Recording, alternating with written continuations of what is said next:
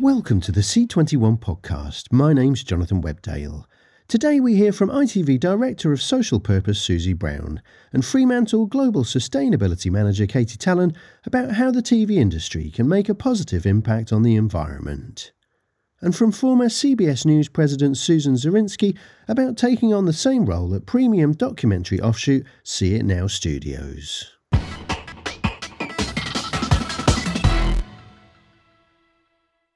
The Edinburgh TV Festival held its first ever climate change conference recently, with speakers including BBC Chief Content Officer Charlotte Moore, documentary maker Kevin MacDonald and Sky Director of Original Drama Megan Livers. Also attending the Climate Content Summit was ITV Director of Social Purpose Susie Braun, who spoke there with Nico Franks about the UK commercial public broadcasters' efforts to make a positive environmental impact and incorporate messages about sustainability in programmes like Love Island, Emmerdale and Coronation Street. And Fremantle Global Sustainability Manager Katy Tallon, who spoke about the RTL Group-owned company's ambitions to become carbon neutral by 2030 and the challenges facing the international TV industry in reducing its negative impact on the environment. I'm Susie Braun and I'm Director of Social Purpose at ITV. So tell me a bit about what that role entails and also with regards to the environment and sustainability. Yeah, so social purpose is the language we choose to use in relation to what you might call responsible business or corporate social responsibility. And the idea of that is to reflect the fact that it's not really about something that's an add-on, that's sort of aside from ITV's day-to-day practice, but more something which is an intrinsic part of our business.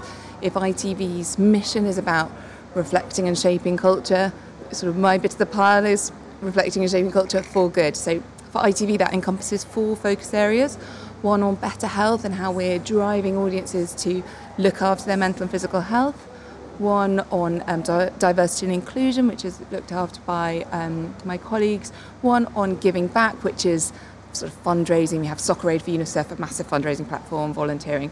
And then last but very much not least, our programme around climate action. So that encompasses what we're doing behind the screens to achieve ITV's net zero goals and increasingly with more focus on what we're doing on screen to meet our climate content pledge and normalise sustainable behaviours through all our shows across all audiences for all genres. And on that net zero target, tell me a bit about that and also what exactly net zero means, because we heard at the Climate Content Summit that viewers, they might now know what climate change means and what the climate crisis entails, but net zero is one of those terms that they're still a bit unsure of. Yeah, I mean, this world of sustainability is absolutely flooded with challenging language and acronyms, and some of it's quite useful if you're in the world of sustainability. So, for example, ITV has signed up to the best practice definition of net zero. Net zero gets bandied about quite a lot. And so when we originally signed up to net zero, we were signing up to our science-based targets for 2030 and effectively offsetting the emissions that we weren't able to reduce by 2030. We've now signed up to the more stringent version of net zero as identified by the Science Based Target Initiative, which is a 90% reduction across all our emissions, those that we control, our direct emissions, and those in our supply chain, our indirect emissions, by 2050. So we have that sort of best practice near-term and far-term goal. But I think net zero is sort of rightly being challenged in terms of what does that mean. And so I think the language that we would use internally and with our peers is different to the language that we would use on screen to try and describe the actions that the world needs to take to make the world more sustainable. And you mentioned incorporating sustainability into the programmes. And we heard also at the Climate Content Summit that more and more commissioners are looking to commission projects that are kind of have themes around sustainability woven in. How far does ITV have to go until that is the case with its programming? So ITV was one of the sort of founding signatories of the Climate Content Pledge. Carolyn McCall, our CEO, launched it alongside the other UK broadcaster CEOs at COP26 in 2021. So it's something we really strongly believe in. and I think it's interesting looking at how different broadcasters and streamers work with the audiences they have. And so ITV's approach to the climate content pledge will naturally be quite different to the BBC approach or to the Channel 4 approach. For us, obviously the most important thing is reaching those mass audiences that ITV is famous for and can deliver, but with those messages. And that probably means there will be some content that's sort of on the nose. For example, A Year on Planet Earth, brilliant piece of natural history programming that first aired on ITVX earlier this year. But there's also, I think, a real opportunity for that Trojan horse approach, where it's climate content, but not necessarily as you know it. This is my day job. I'm professionally very interested in tackling climate change. I'm personally very interested in tackling climate change. But at the end of the day, I want to sit and watch Love Island. So how can we meet audiences where they are and embed those messages, such as through Love Island, for example, rather than necessarily always expect it to be through the worlds of factual or news, important as they are. So I think that's where it's really exciting for ITV, because it's talking to those people who are watching Emmerdale or Coronation Street or watching daytime TV, watching Love Island, which you might not necessarily immediately think of as being vehicles for a climate content message, but yet they can be. And we heard with that Love Island example, a key thing has been a change in kind of the brand partnership. So having previously been associated with the kind of fast fashion brand, now it's eBay and about second-hand clothing. So is it too early to kind of see an impact from that? Well, it's not too early, actually, because we're in the third series of it already. So it launched last summer with the language we like to use is pre-loved. Not second-hand, it's pre-loved. So eBay as a pre-loved partner for Love Island. And that's actually, behind the scenes, much more complicated than just a sort of commercial partnership, because it's about eBay sourcing a lot of clothes that the Love Islanders want to wear. They work with the stylist to make sure that it's absolutely true to the show's kind of style-first roots, and making sure that those Love Islanders want to wear the clothes and feel really comfortable in them and feel enabled to make their own choices about them through a shared wardrobe. So I think the results speak for themselves in terms of, eBay's come back for a third series. So you watch Love Island at the moment, and you'll see pre-loved fashion really featuring quite strongly. But also the results in terms of a massive increase in search for pre-loved fashion within eBay. So I think it was a 1,400% increase in search for pre-loved fashion in eBay. And then we also looked at, for viewers of Love Island, do they claim to have changed their own behaviour? And extrapolated to population level, we saw that 2.7 million people said they were making an effort to shop more sustainably as a result of having seen this partnership. So I think we can't underestimate not just the benefit of seeing it in a really mainstream and quite aspirational context, but also some of the deeper engagement in, I'm seeing people styling this and making decisions about it, and it takes away some of the trickiness. If you're new to the idea of pre-loved fashion, it takes away some of the scariness of, hold on, I know how to shop in a classic online retail environment. What do I do here? And I think that's also part of the benefit of that sort of longer term, deeper partnership.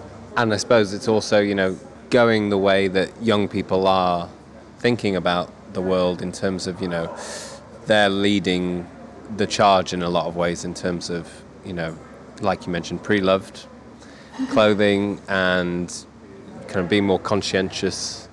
So does it make kind of sense from that perspective of actually wanting to attract a younger audience to be more, to include more kind of sustainability themes in programs?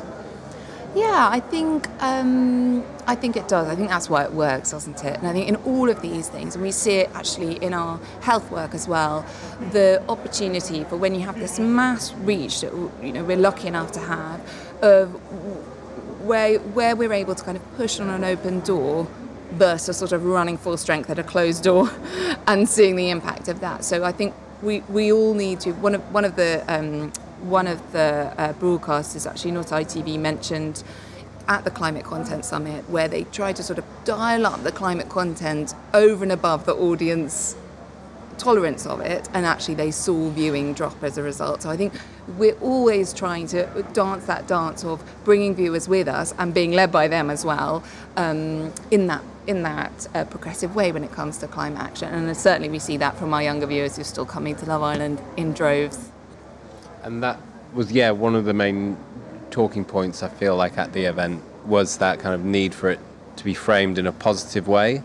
But how do you ensure it doesn't almost go too far, because that catastrophizing side of it has been said not to be effective, but equally, is there a way of kind of, in terms of framing it too positively, then it not kind of having the urgency that is actually required?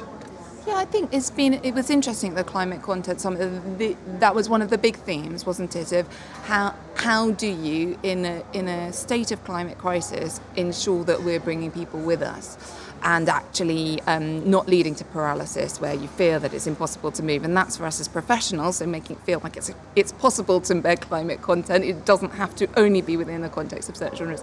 But I think that's where the broad church of within ITV and beyond ITV of, we have a very strong news output. We also have a really strong regional news output. So in 2022, there was over 100 hours across regional news of climate content at a local level, which again is it's enabling, isn't it? It makes you understand, well, this isn't just about, big temperatures or really scary weather events in my own country or other countries, but also what does that mean for me and my local community, both in terms of what might be going wrong, but also in terms of the solutions. But also the range of different genres. So what is going to be right for a current affairs Tonight special with Laura Tobin, for example, who was also at the Climate Content Summit, it will be quite different to how a contestant might tell that story on Britain's Got Talent, or what might be right for a vegetarian cooking segment on a daytime show. And I think it's different strokes for different folks, and we need to use the richness of our sort of breadth of genres to tackle this from all angles. And I think the science of behaviour change suggests that as well, that you need a multiplicity of messengers to make the stuff move forward. And a lot of the things you mentioned earlier about your role struck me as having some crossover with what B Corp is trying to do, and I feel like in the supermarket I'm seeing more and more kind of food companies with B Corp label, but I'm not seeing that many TV companies. There are a few exceptions, but is B Corp on ITV's radar, be it wanting to become a B Corp organisation or working more with B Corp organisations? Yeah, that's a great question. I think that there are loads of different standards and disclosures that people can sign up to. So at the moment, what ITV discloses to the Carbon Disclosure Project, we're an A-rated company, which puts us in the top 2% of companies disclosing in the world. We, as we need to, disclose to the Task Force for Climate-Related Financial Disclosures, and we have science-based targets. So there are various of these different sort of really important standards that we're signed up to, and B Corp overlaps a lot of them. So I wouldn't rule it out for the future, but the thing that we're all focusing on is ultimately decarbonising our operations and obviously using our airtime and our productions to do that on screen. So at the moment we're not thinking about becoming a B Corp, but there are so many aspects of the B Corp movement that we chime with. So culturally I could see there could be a fit. And just finally, it was interesting how at the Climate Content Summit the food was broadly vegetarian. It might have even all been vegan. Yeah, I think it was vegan, yeah. So do you see a future where actually broadcasters, I'm thinking about, daytime TV or cooking shows, kind of phase out things that are harmful to the environment, broadly the meat industry, so in the content, but also in advertising as well? What could that be a potential kind of future scenario? So I think this comes back to moving with our audiences. So I think if you know somebody who'd like to do this piece of work, I'd love a piece of analysis on recipes seen on ITV and how they've changed over the last 10 years, because I certainly see a sort of a huge increase in vegetarianism and veganism shown on screen, because that's sort of moving with the times, and that's constantly reflecting and shaping culture.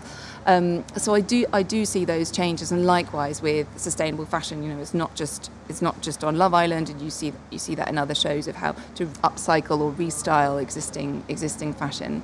So I do see that changing. I think it's interesting thinking about the food. And whether the right thing is always to go, well, okay, if you're going to be talking about climate, it needs to be all vegan. And it goes back to what Chris Stark was saying at the beginning of the Climate Content Summit as CEO of the Climate Change Committee, of should we be painting this as radical, warlike effort, or should we be saying this is about very, very broad change that isn't necessarily as radical as it might be painted to be. So maybe we should, I'm very happy to eat vegan food, but maybe we should be sort of giving people more vegan options rather than saying it's all or nothing. Sorry, I don't know why I should be talking about the diet at the Climate Content Summit, but I think it's brilliant to see. But I think we can sort of allow it all, because 100 people swapping out one meal a week for a vegan option is just as good as a few people becoming vegans full time. So I think we need that breadth. I'm Katy Tallon, Global Sustainability Manager at Fremantle. I've just been in the role 6 months, but been working in this intersection between the creative industries and sustainability for a number of years, recently at BAFTA Albert, and just really passionate that this industry has a really great opportunity to mobilise positive action for the planet. And we're here today at the Climate Content Summit, and that so far has been one of the main takeaways, is that rather than the kind of catastrophizing message that maybe some TV programs have been portraying when it comes to the climate, actually a more positive approach is the way to go. Yeah, and there's been some new studies that have been announced today from the likes of Ipsos Mori and other research fellows out there who are showing exactly that audiences are not really responding in terms of action to the really catastrophic messaging, and actually they're wanting to see solutions and to know what they can do towards solving the climate crisis. And in terms of what you do at Fremantle, kind of day to day, what does that involve? Sustainability is really broad. I sort of touch every area of the business. Fremantle's a huge global company, so I've got quite a strategic role. I haven't got the sort of time to work on every single production level, but I enable productions through training and resources to reduce their carbon footprint. So all the nitty-gritty, like trying to switch to biofuel in generators, trying to reduce travel. But I'm here at the Climate Content Summit because actually half my role is also looking at what we can do in terms of our content to speak to audiences about the climate crisis. Actually, society has the solutions to solve the crisis. We know what we need to do technologically in terms of business, but it's a cultural shift we need. And through TV and other creative industries, that's where we're going to get the shift that we require. So I work with our producers in doing training and workshop to help them incorporate all sorts of messaging on the climate crisis, but really try and move away from the apocalyptic doom into something that's solutions focused.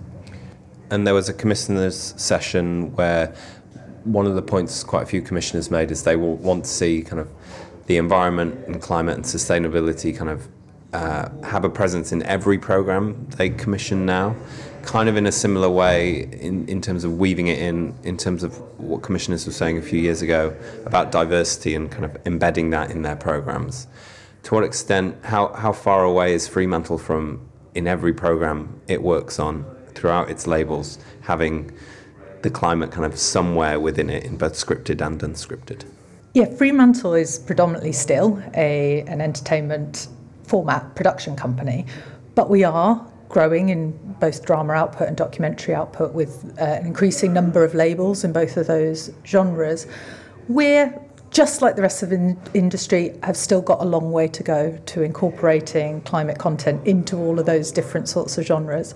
Actually, it's really tricky to look at studio entertainment shows like X Factor and Idols and Got Talent, because they're not about climate change at all, and people don't turn on to hear about climate content. But as we heard this morning in the session with the commissioners, is that there's ways that even entertainment shows can do it through, say, branded partnerships. And we had the Love Island example where they've switched from having a fast fashion sponsor to eBay, and the results that can drive. But I thought that commissioners' session was super interesting because we had the Natural History Commissioner who it was almost redundant in that panel alongside other commissioners from other genres, because everyone knows that natural history, yes, has a role to play in connecting audiences to the natural world, but you're really preaching to a converted audience then, and we need programme output from all different genres to be talking to their own audiences. So we need to talk to audiences of sports and comedy, magazine shows, soap operas about the climate crisis, meeting them where they're at. And that's actually how we get change across the broad spectrum of our audiences. And programming from some Fremantle labels was nominated for a recent Global Production Sustainability Awards, and The Farm, which is produced in, I think, Strix, but in Norway, won. So can you tell me a bit about some of the kind of methods that they've used? Yeah, so I was nothing to do with this. This was before my time at Fremantle, so it's the production team who really are the winners of this award. It was the inaugural award of its type on a global scale. So it's for Best Sustainable Production at the Global Production Awards at the recent Cannes Festival. The judges said that they won on a number of counts. They made huge impact on areas that are really material to their carbon footprint. So they tackled, for example, power, and they made sure that they powered using only the grid. Even in remote filming locations, they weren't using generators. They cut down massively on crew and cast transport by having accommodation very close to location, for example. They also did things that really engaged the crew. So they had a huge variety of vegetarian catering that the chef really embraced, so much so that they put out a cast and crew cookbook of vegetarian cookery from the caterers as a result, and that's gained huge popularity. So that's just goes to show, doesn't it, that food's a really good way to engage people in everything. But they also... It was a show about farming and, of course, tackle the impact of farming and sustainable farming techniques on screen as well, so reaching audiences on the subject. And this event has been quite UK focused. Obviously, as you mentioned, Fremantle has lots of production companies in lots of different countries. How are you seeing across that portfolio the differing approaches and who's leading the way and who's lagging behind? I wouldn't want to say who's leading the way, but because I think that different countries have different challenges and different opportunities as well. I mean, Norway's a real paradox because they have, as a country, some of the most ambitious climate targets in the world, and yet they're a big exporter of oil and gas.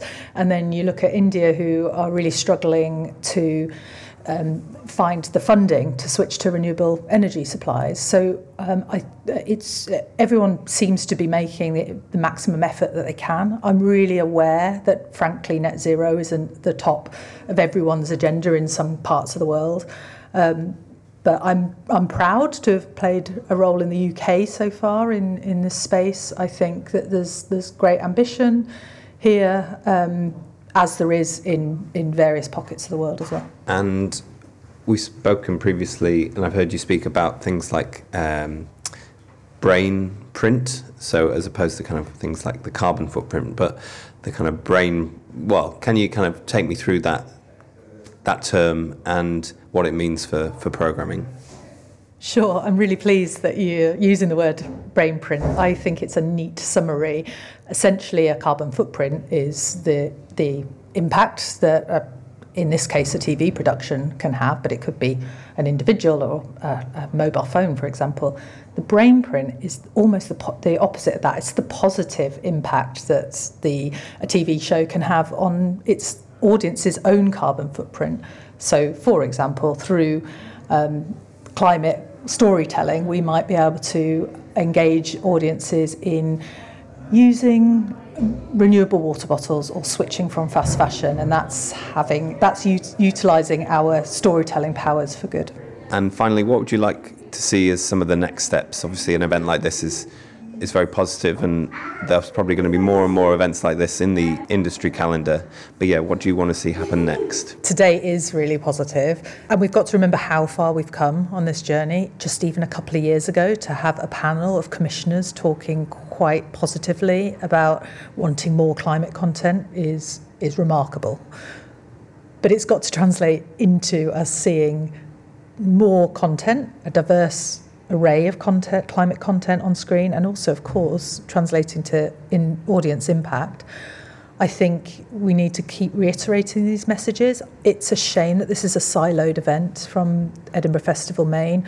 I would love to see a McTaggart lecture on this subject, how to tackle a climate crisis, or indeed it woven into every industry conversation that we have. So maybe in a couple of years we'll be there.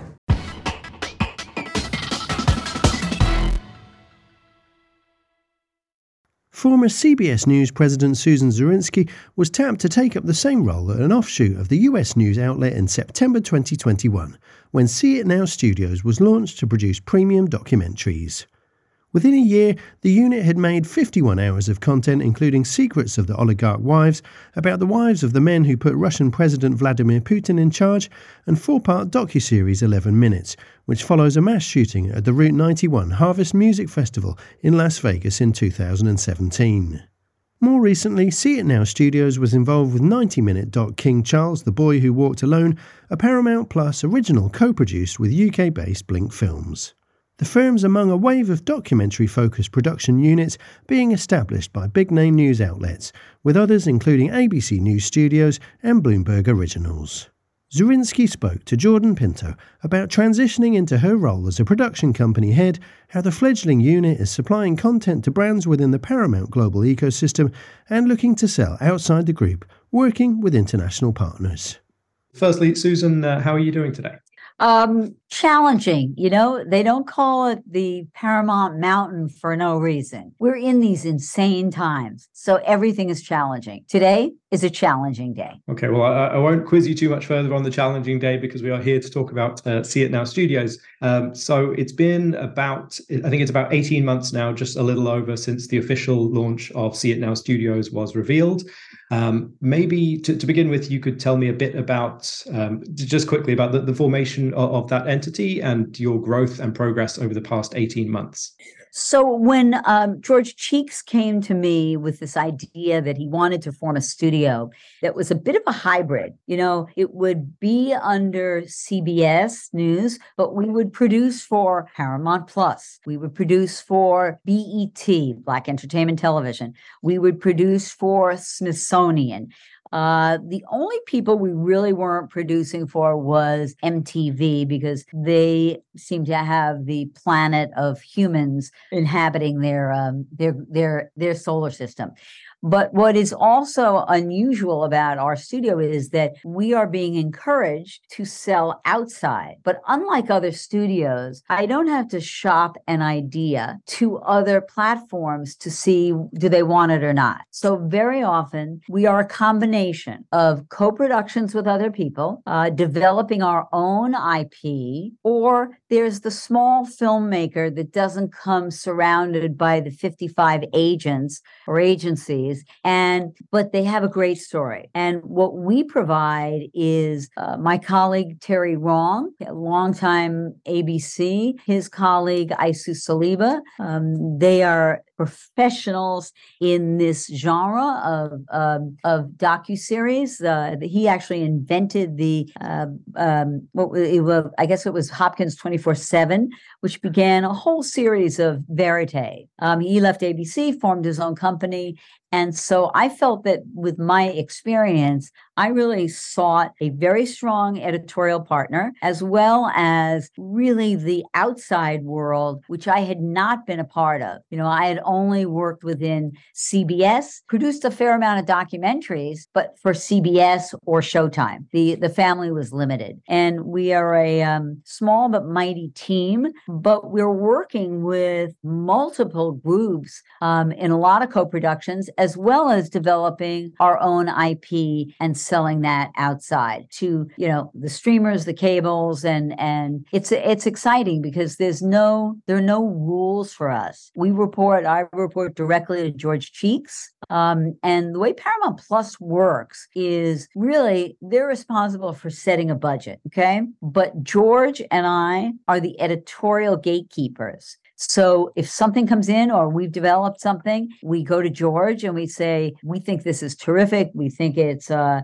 90. We think it's a 6-parter. We think it's a 2-parter. And if George likes it, we get the thumbs up. We have to be in a certain budget, have to meet that budget. And so we go at it. And, I thought being the new kid on the block might be a little difficult, but, I'm lucky I've been in this business so long that I've established a certain reputation, as has Terry. So while we were introducing ourselves, most people knew of our work. And so the credibility and the journalism that is behind what we do is really just top quality.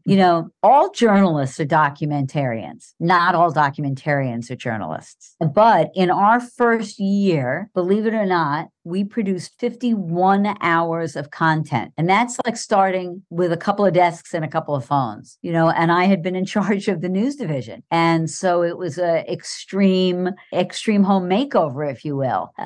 But I found that the rhythm and the pace is exceptionally busy.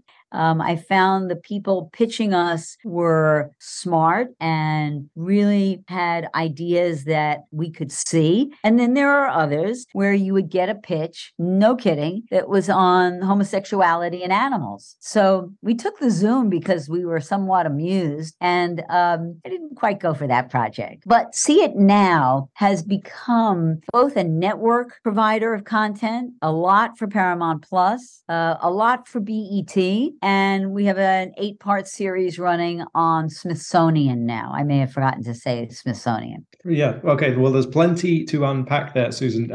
I'll pick up firstly on, you said you'd produced 51 hours of content thus far. That's correct. If I can just kind of put this into buckets in my mind, is that 51 hours, is it docuseries that are kind of produced over quite a long amount of time, like a year, or is some of this more fast turnaround? No, some are faster turnarounds than others. Being in the news business, the saying is always, you take as much time as you have. So, we've worked on things for 6 to 8 months. We did a turnaround project called The Secret Lives of the Oligarch Wives, which was a way into Putin and his brain, not just whiny women who've lost their yachts. These are women whose husbands have been killed.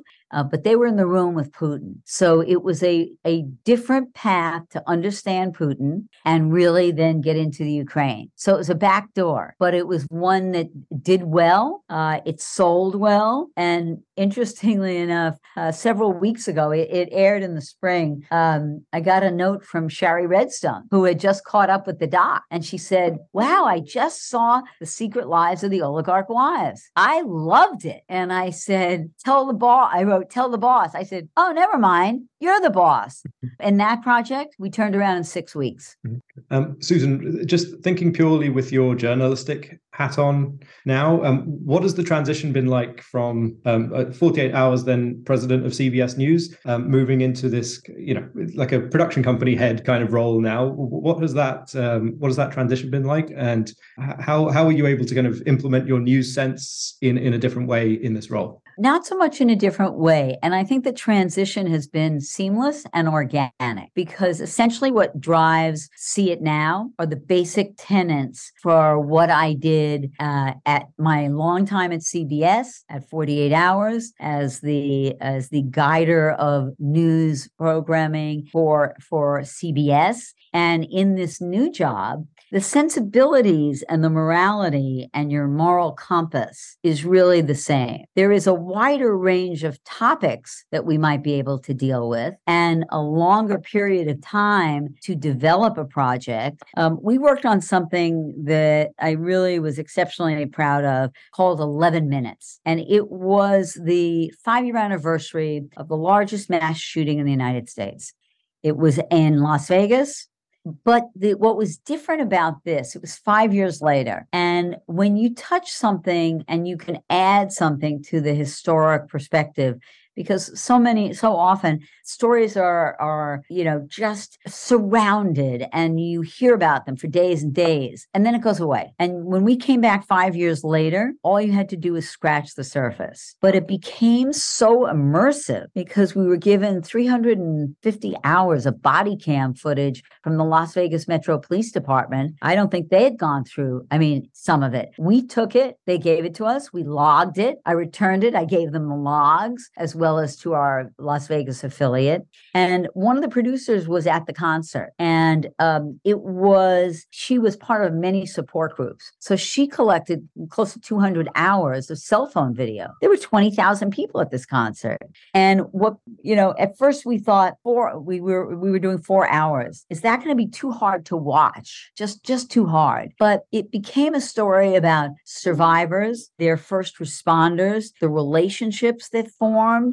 So the reality of this show, and I did not want it to be an advocacy show for gun control. It was about the human spirit, and it was the immersiveness of it that was, you couldn't take your eyes off it. My boss, after he watched, not Sherry, George Cheeks, after he watched the first episode, which I sent him, rough cut, he said, my palms are sweating, my heart is pounding. I'm not sure I've ever seen anything like this. And so in this job, I have the ability to take something and expand it and have it have a greater impact and leave people slightly haunted. And I think that that's the big difference, is the time. See It Now gives you the opportunity with every project to touch people, to leave an impact. And you have the challenge in the current world that we are living in this tsunami of content, that the challenge is breaking through. The challenge is getting noticed. The challenge is leaving an impact. And the challenge is making sure everyone knows where you are and what's happening. And so we maintain the moral compass and the basic principles that I've practiced my whole life for See It Now. The market is flooded with, I think, as you said, a tsunami of content, more documentary series and documentaries than we've ever seen before. That has led, I've certainly heard some people say that some of these documentaries are potentially rushed, or that some of them lack journalistic rigor, perhaps is one way of framing it. Do you have a perspective on that? Do you think it is a problem? I think it's a reality of the current currency that exists. I think that there are some companies where you would have, a multi-month edit who are now demanding that it be edited in X number of weeks, and you're meeting these deadlines. I think we have a little more flexibility. Sure, we do a production schedule. We have to stay on a budget. But I think it is a problem in that if something needs more time, you should be allowed to let it evolve into premium programming. And I have heard complaints from other producers, other production companies, that the rush to produce is hurting the content. And, I'm realistic about when we can offer. Sure, if the network comes to me and, suddenly 2 to 3 months says, can you do a Holocaust hour for the network? I'll make that work. Because in the world that I lived in, Michael Jackson died at 5:30 in the afternoon, and at 10 p.m. I was on with a primetime special. So, it is, you'll utilize as much time as you have, but there is this rush. And I think the rush is caused by the competition, and the rush is to get your project out first if there is competition on a certain subject. But I do believe that for the most part, people are hanging tough on when they can deliver. Linear cable, the SVODs, the fast channels, they live by different rules, and while we're all in the same swimming pool, there's is a difference. And I think that difference becomes clear to both the buyers and the sellers. I never acquire. I only either our own IP or co-produce. Mm-hmm. And when we co-produce, we mean co-produce. Mm-hmm. We're not like a studio that gives lame notes. We are all having been long time producers. So we look at concepts. We look at how it's going to be shot. We talk to the entire team about the editorial threads that need to be covered. Then we start looking at cuts and, rough cuts, fine cuts, picture lock. And if we need a second rough cut or a fine cut, we do it because it's reputationally for us, nothing matters more because we want to maintain the level of journalism, truth, standards of production. I remember once going up to Columbia University and this was when I was at 48 Hours. And he said, well, the show looks so good. So how can you claim that you're like real journalism and like run and gun? And I said, looking polished does not mean you're not a good journalist, but we're in prime time and we're competing against entertainment. So if I'm going to grab you as a viewer, I need to look polished, but I also have to have the absolute, no holes barred journalistic safety net that will not let me fall off the mountain. Our shows are screened by Standards and Practices, by CBS's Standards and Practices. And oftentimes, if I'm co-proing, they'll have their lawyers and we'll have our lawyers. And we've done battle because sometimes their lawyers are too conservative and we'll have to fight to say, well, that makes no sense. And so I'll get the two sets of lawyers on the phone. It's a very exciting time. And I think to a great extent, there's a Darwinian aspect over the next year and a half to 2 years of who survives and who doesn't. We've seen the collapsing of major units, CNN Plus, CNN Films, Warner, Discovery, ID merging. So there are less buyers out there to buy content, but there are just as many producers out there selling content. I prefer being a co-pro buyer than I do a seller. So you have to roll with the punches. Thank God I went to war and did those giant stories in my lifetime. Because I think it makes you, it insulates you to some of the ups and downs of the world of streaming and linear network and, who's on first base. Don't forget something. Linear has an enormous audience. And in the streaming world, you get some statistics, but I sometimes pine for the linear overnights at 8:30 the next morning, and then the nationals at 10:30, and then a few days later you get the +3, and then at 7 days you get the +7 of the accumulated audience. And you knew exactly. The streaming world is a bit more vague, in case you haven't noticed. I was reading an article where a showrunner said, everybody loved the show. You're doing great. Then he gets called the next week and said, the analytics aren't good. We're going to stop. I was like, well, you didn't give me a chance to fix it. So I think that we are in an evolution, and I used the word evolution before, but we are evolving in time in terms of kind of figuring out how to get the best out of everything, how to know who the audience is, because believe me, streaming audiences, like linear audiences, there's a certain audience for different streamers. There are different topics that resonate more with certain streamers. So am I conscious of that when I decide on a project? You bet. I'm not going to be self-righteous off the streaming channel. But on the other hand, something like 11 Minutes was a bit tougher to sell, and it went on for quite some time. And then we did get Paramount Plus to pick it up. CBS was deficit financing us. And I could tell my boss was getting nervous because it was on the expensive side as a project. And I called the head of Paramount Plus and I went through 3 or 4 of the most poignant storylines, and I had her tearing up before the end, and I knew I got her. And she said, yes, we'll do this. So, I guess for me at this stage in my career is I want to be able to watch something that we have been a part of as many times as I have to and still cry or still be shocked or still be amazed at the revelations. That's what this is. This is finding the unique pebble in the beach that is different than every other little sandstone. And that takes patience. It takes taking a lot of pitches, but it's a challenge. It's definitely an intellectual challenge.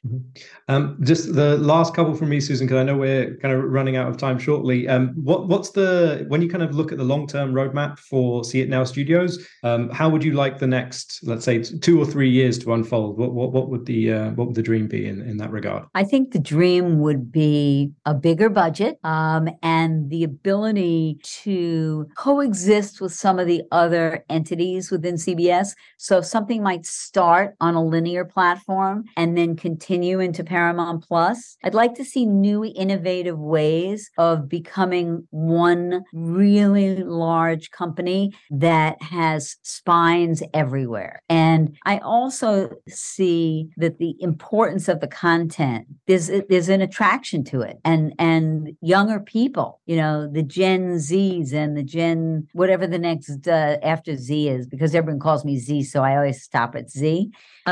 People are interested. People want to know. We've done one other interesting thing. We did 2 series this year, or no, one in 22, and we're doing some in 23, and we did another one. And they're 30 episodes of 30-minute episodes. And the first was called Never Seen Again, where we really wanted to use modern technology to help find people that went missing. Now, I was blessed with the fact that Tyler Perry called me for advice on a documentary. And when he described it, I said, let me do a little research. I'll call you in a half hour. I needed 4 minutes. I called him back. The story he had become personally involved with was a young man put in the back of a sheriff's deputy car in Florida. And that kid was never seen again. He put his own money in. He hired the nation's leading civil rights attorney, Benjamin Crump. And I said, Tyler, I have a series debuting in May called Never Seen Again. Let me do this as a doc. I'll make it 2 episodes, but you have to be in it and you have to promote it. So that was a pretty great way to launch a series. So I think that as we grow and as we gain a reputation of being the real deal, editorially, what's the word everyone always uses? I always laugh. Premium content. I want to just grow our reputation. And if you can push a little money in on the side, that would be great. But even a limited budget won't stop me from trying to figure out how to get something made. Paramount Pictures, take it outside. So I think somebody said, are we so glutted that it's going to burn itself out? The docs and doc series? Absolutely not. Will true crime ever go away? Are you kidding me? There are just mile markers. There are real posts in this world that you hang on to like you're in a hurricane. And don't let go. Don't let go of your journalism. Don't let go of your morality. Don't let go of a project that you think really deserves to be on. Fight for it. And I'm a fighter, I didn't last this long being a wimp. But I see the future as bright and exciting and expanding, but only the strong will survive. Just a very quick one. Are there opportunities? Imagine there is a French or a German story and a story that has both a US angle and a French or a German or any country's angle. Are you interested in hearing kind of meeting in the middle? Absolutely. Okay. You can pitch me by carrier pigeon. You can pitch me by, rocket. Yes, absolutely. We really like a foreign story with that has a thread of an American angle to it, because it expands our horizon. Interestingly enough, most of my co-pros have been with British production companies, and we find their sensibilities to be very similar to ours. Sometimes we can be a pain in the ass because we're really into those scripts, because we're writers and we're producers, but absolutely. And, if somebody came to me with an incredible story that wasn't a US-based story, but was mind-blowing in terms of relatability, I would absolutely consider that. Do you think it's any coincidence that obviously See It Now Studios is one entity of growing importance? Obviously, ABC News Studios have their thing. NBC News Studios, Bloomberg just launched Bloomberg Originals. I think it's fair to say that journalistically backed entities are becoming an increasingly important part within the kind of documentary side of the streaming wars. Do you see that as an accurate statement? I see us as the bridge to the future. I see us the reason I really wanted this job, having been at CBS News for so long, was that I saw this as the future, and I cross both worlds. So I think that we help lead the path to a greater future for things that may not last on linear. Susan Zirinsky speaking with Jordan Pinto. That's all for this episode, but you can hear more interviews by tuning in to our C21 FM internet radio station from Monday. The podcast will be back next Friday. In the meantime, stay up to date with all the latest international TV industry news and views by following C21 online, on mobile and social media. My name's Jonathan Webdale. Thanks for listening.